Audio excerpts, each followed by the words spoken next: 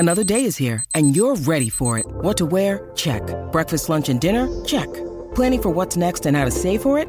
That's where Bank of America can help. For your financial to-dos, Bank of America has experts ready to help get you closer to your goals. Get started at one of our local financial centers or 24/7 in our mobile banking app. Find a location near you at bankofamerica.com/talktous. What would you like the power to do? Mobile banking requires downloading the app and is only available for select devices. Message and data rates may apply. Bank of America N.A., member FDIC.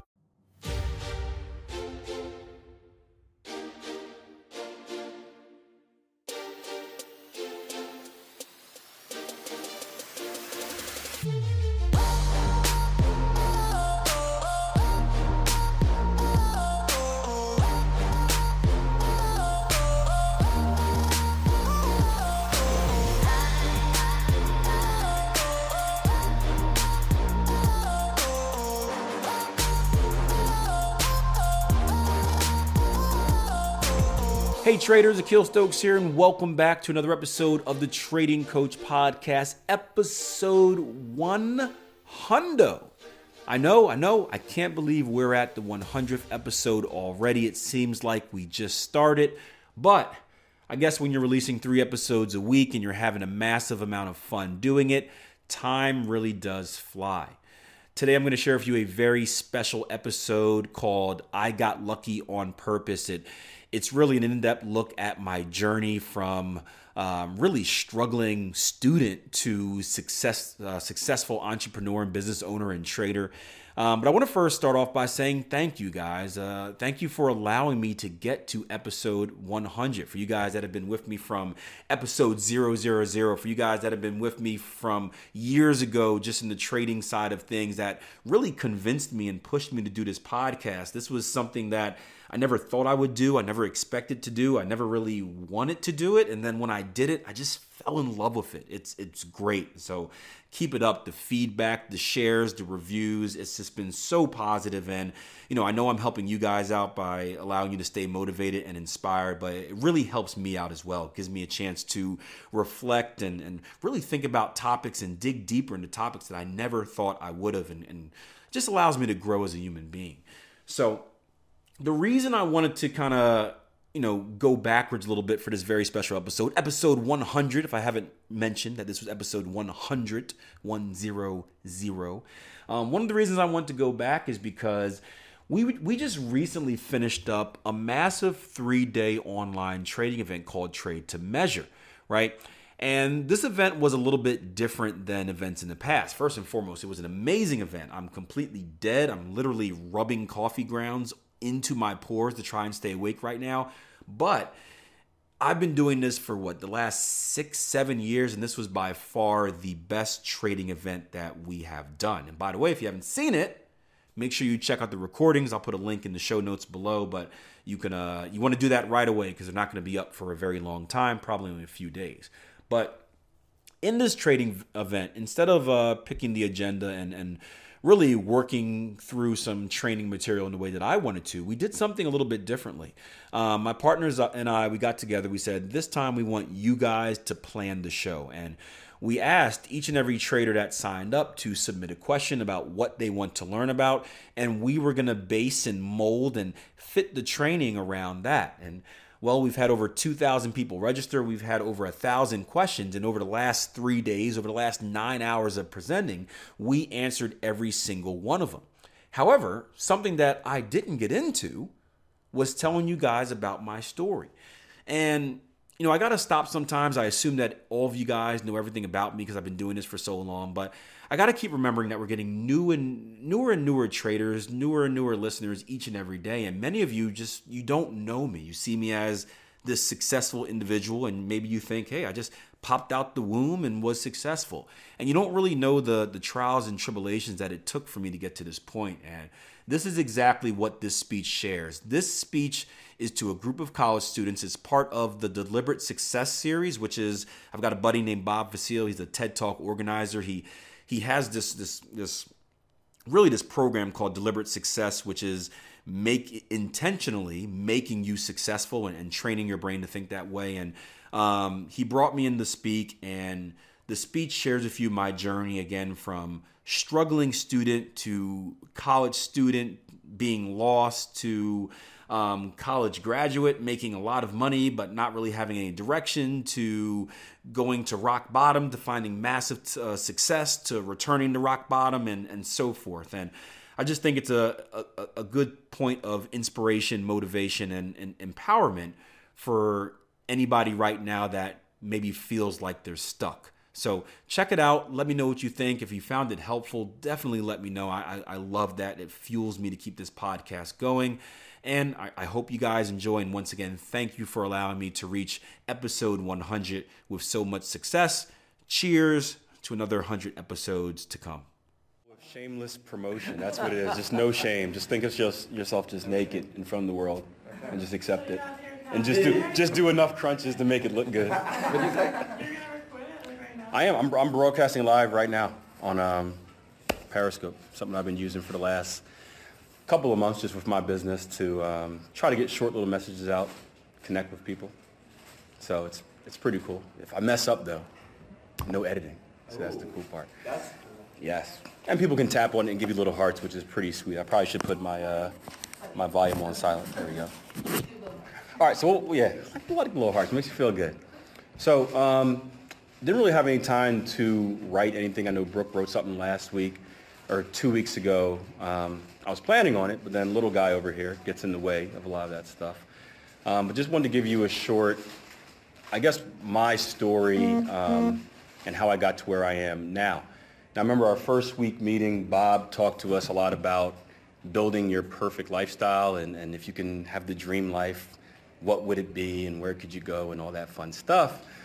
And I would say that right now I am living my perfect life.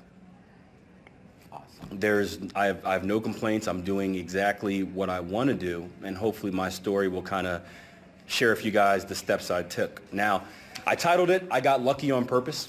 I'm not sure if I made that up or if I heard it somewhere, but it sounds good. Because I don't really believe in luck. I believe that, you know, when good stuff happens to people, it's not just out of the sky. You put yourself and you work, and the work that you put in, and you put yourself in a position for good stuff to happen to you, and then you take advantage of it. No different from an athlete like you guys, where you train really, really, really hard, and then you have a good race. So it's like you didn't get lucky and have a good race. You really worked for it or had a good throws or whatnot. And as I thought back, there were a few different turning points in my life where I realized some of the steps that I made.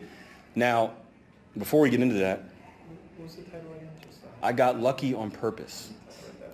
So one of the, we talked about it earlier about just people in general that aren't willing to take that next step. And there's usually about an 80-20 split between that, meaning 80% of people stay in their comfort zone. You're killing my kid, Ari. 80% of people, I would say, stay in their comfort zone. 20% of people are risk takers. So 20% of people are willing to do something out of the norm and really make a difference in their life. And it's really kind of difference between, you know, if life is, imagine your car, are you the one sitting in the driver's seat controlling your direction, or are you in the passenger seat just kind of going, you know, wherever Deja wants to take you? And I've always been the type of person that wanted to be in the driver's seat. I never liked listening to other people and having them dictate what I'm going to do in life. It all kind of started in high school. My high school was not the best. If you picture the high schools you see on these movies, these urban high schools, that was it. People fighting every day. We'd throw stuff at teachers. We wouldn't pay attention. You know, it wasn't the best high school in the world. And I struggled a lot my first 2 years and had a conversation with my dad. And he talked about college. And if you want to go to college, you got to get good grades and whatnot. And I remember after my sophomore year of high school, I kind of made a decision of what friends I wanted to hang out with. And I cut a lot of my friends out. I said, hey, I want to associate myself with this group. And it was about 5 individuals that were really focused, more so focused on school and doing the right thing, aside from the other ones that were out there in the streets late at night, basically wasting their life. And I saw immediate change after that. My grades got better. I really didn't do anything different, but just associating with that right type of person kind of motivated me. Come on, man. Association with that right type of person kind of motivated me just to do better in life. And one of the biggest stories I have was when I went to college, we were having some financial issues at house, and I was looking for scholarships. And I remember calling up Millersville University, and the guy was like, hey, we have this thing called the Board of Governors Scholarship, where it's a full tuition scholarship. And I was like, okay, well, that sounds good. Can I have one? He's like, well, we just don't give them away. You got to earn it, and we only have about 5 left. So I was like, well, how do I know if I'm one of the 5s? Oh, we'll contact you when we know. And I literally called this guy every day after school for about 2 months straight. It was the most annoying thing in the world, every day. Hey, Akil Stokes, I want to see if that Board of Governors was here yet. Okay, no. Hey, Akil Stokes, want to see if that Board of Governors was here yet. Okay. 2 months straight until finally I got one. And at the time, again, it didn't seem like much, but as I look back on it now, persistence. You know, I wanted something really, really bad, and I didn't just sit back and hope and pray that would happen. I did something about it. I probably annoyed him to death where he just gave it to me because he was tired of me calling, but it got the job done, right? Hey, little guy. So, again, we'll make this short so we don't run out of too much time, but college went on. I wasn't really a big fan of college. I was more like Bob, where I was here more to compete and do everything else in school. I mean, I liked school, but I didn't know what I was a PR major. I didn't really know what that was. They weren't really teaching me anything in classes. I didn't really know what I was going to do when I graduated. And you know how you do, you push it off for 4 years. Okay, I'll learn next year. I'll get a concentration next year. And before you know it, you're graduating, it's here, and there's nothing there for you. And to make things worse for me, I had graduated at the same time as our economic recession. So there were just 0 jobs out there. I was kind of out of luck.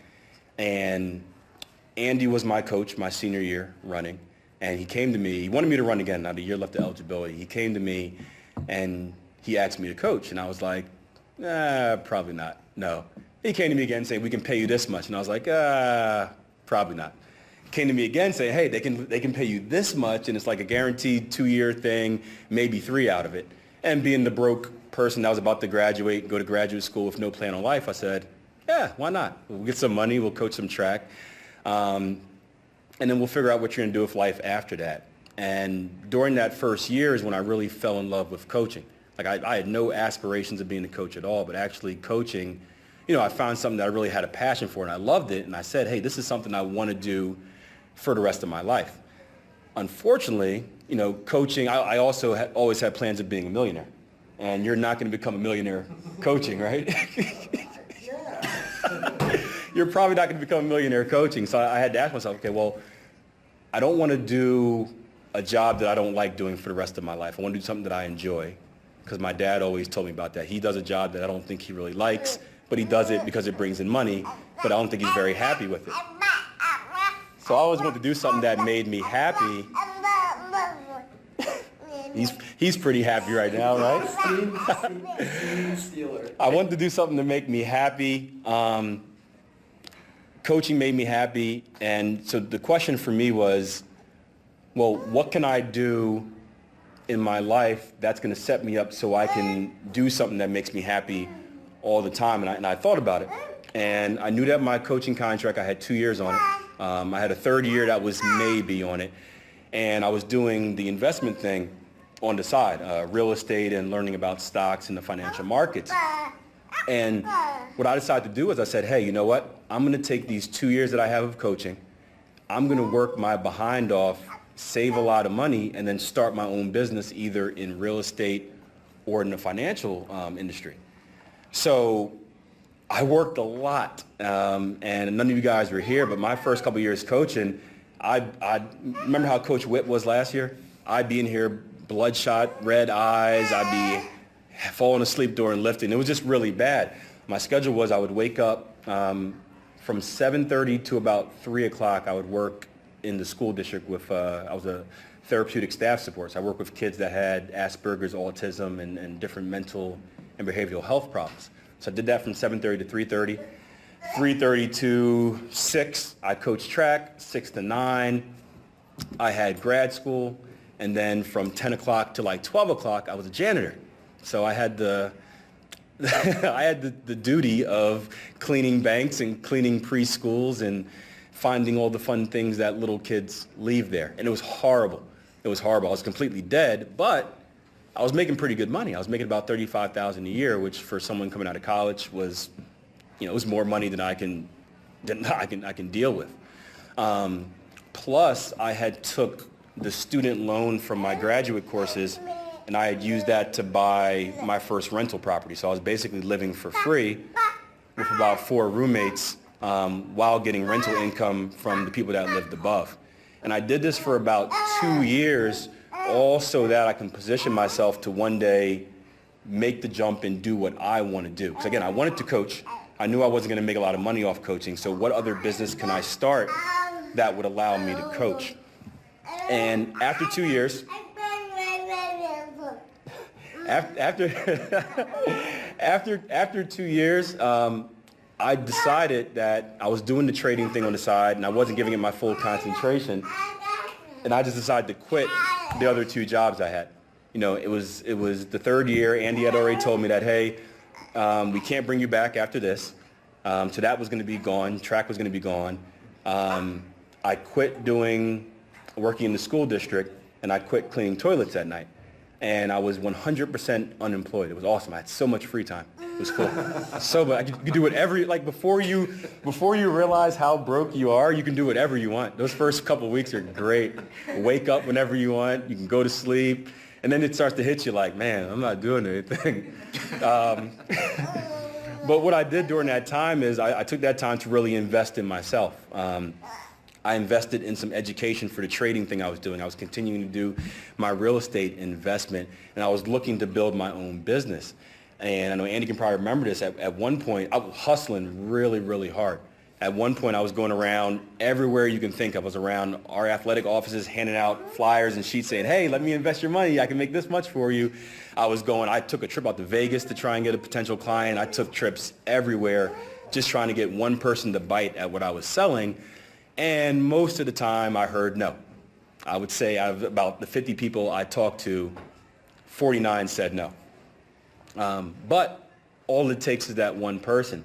And I did have one trip to New York where I went up there and I tried to get some money from a client, ask him to invest with me, and it ended up going my way. Where was that? This was in New York. It was awesome. I took the train up there, and the guy picked me up in this limo, or he had his people pick me up in this limo. They shuttled me to his condo, which was apparently right across from where Beyonce and Mariah Carey lived, because this guy was loaded. He's like, yeah, you see him jog sometime on the outdoor track. I'm like, oh wow, that's cool. And I was so nervous because I'm like, how am I going to ask this guy to give me $100,000? This is when do I go in for the kill? And so I'm sitting there, I'm talking to him, going through my whole spiel that I did before. I heard 49 no's in a row. My confidence isn't really high. At the end of the conversation, I'm like, all right, blah, blah, blah, blah, blah, do the close, ask him for $100,000. And he's like, no. I'm like, okay, well, another wasted trip. And he's like, I'll give you $250,000. And this guy wrote a check for $250,000 for me right there. Had it in my pocket. I've never been more paranoid in my life going home on the subway. Imagine New York City, big subway, you got $250,000 in your pocket, and everyone's just bumping next to you, and I'm like, okay, who's going to kill me? Someone's going to stab me right now. But it was all those no's. I kept after it. And all it took was that one yes to kind of launch that side of my business. Now, unfortunately, the business didn't go too well. So it worked well for a few months, and the client and I just had different views on what we wanted, and we ended up cutting off ties, and I was kind of back right where I started. And it was one of the most depressing things in the world. It was like, you work so hard to get that one yes, and you finally get it, and then it doesn't work out, and you're right back where you started. And I'm thinking, I'm mailing off resumes again, and calling my janitor buddy up to see if he needs help, see if I can launch my own. I'm serious. I called him up and said, hey, if I run the show, we can clean twice as many buildings. I'm thinking this is going to be my life, cleaning toilets all night and coaching track, because I really wanted to coach track. And I was unpaid for that year. I didn't care if I was paid or not. I wanted to coach. And we paid you to be our Meet director. Yeah, something stupid. How you got. Because I'm a very stubborn person. Like, I don't like doing stuff I don't want to do. So if I want to do something, I'm going to do it, and I'll find a way to do it. Sometimes it's not the smartest decision, but I'll find a way to do it. But anyway, it didn't work out with the client at the time, and it got real depressed and was back to mailing off resumes and letters and thinking about cleaning toilets again. And, all the thoughts you go through where you quit. Imagine yourself, at the end of a race or after 2 bad throws or jumps, you're just like, all right, this is BS. Why am I here? Let's just get it out the way, and we'll go to practice next week or something like that. And I decided to give it one more try. I actually started a blog telling people how bad I was at what I was doing, just as my way to vent. Again, I'm not a diary person or journaler, so a blog was a more manly way to do what I wanted, or to get my point across. And people started latching on to that. People started responding to my blog, and they're like, oh man, dude, you suck, but I suck too, and this is awesome. We can suck together. And I'm like, okay, man, I'm not really good, am I? And more people kept latching on. More people kept latching on to my blog, and I started growing a following that way. And of course, as I worked harder, I got better at my craft.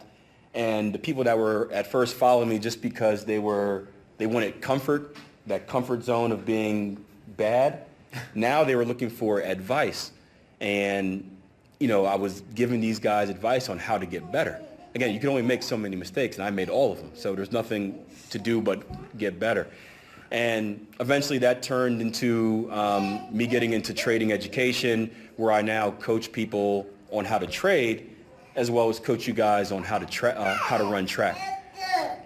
So I know you guys were distracted by the kid, but the point of my story is that if you want something, if you want change to happen, change just doesn't happen by itself. You've got to work for it. You got to do something about it. You can't just sit here and expect everything you want in your life to come to you. You got to take risks. You got to go for it. You got to deal with rejection. You got to be bad sometimes.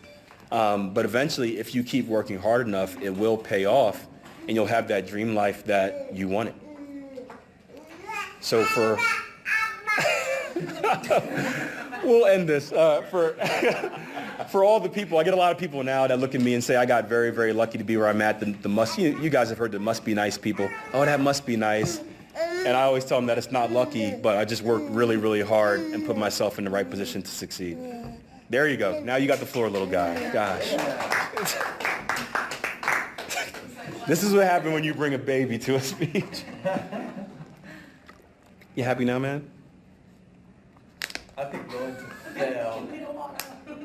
That is just a perfect, if I made that example up, you'd say, oh, okay, yeah, did everything the right way. That was the perfect example. That was the perfect example. The takeaways I've got on this are determine your own path. And the analogy that I always use is, the rowboat or the boat in the water, and if the current's taking you somewhere and you don't like it, and you're not putting an oar in the water, you're not putting the motor in the water, then you're unwilling. You're unable, you're unwilling to determine your own path. If you want to do something in life, you make it happen just like Akil did. Hanging out with the right people. This was tough for me to do as well, because there were people that just sucked.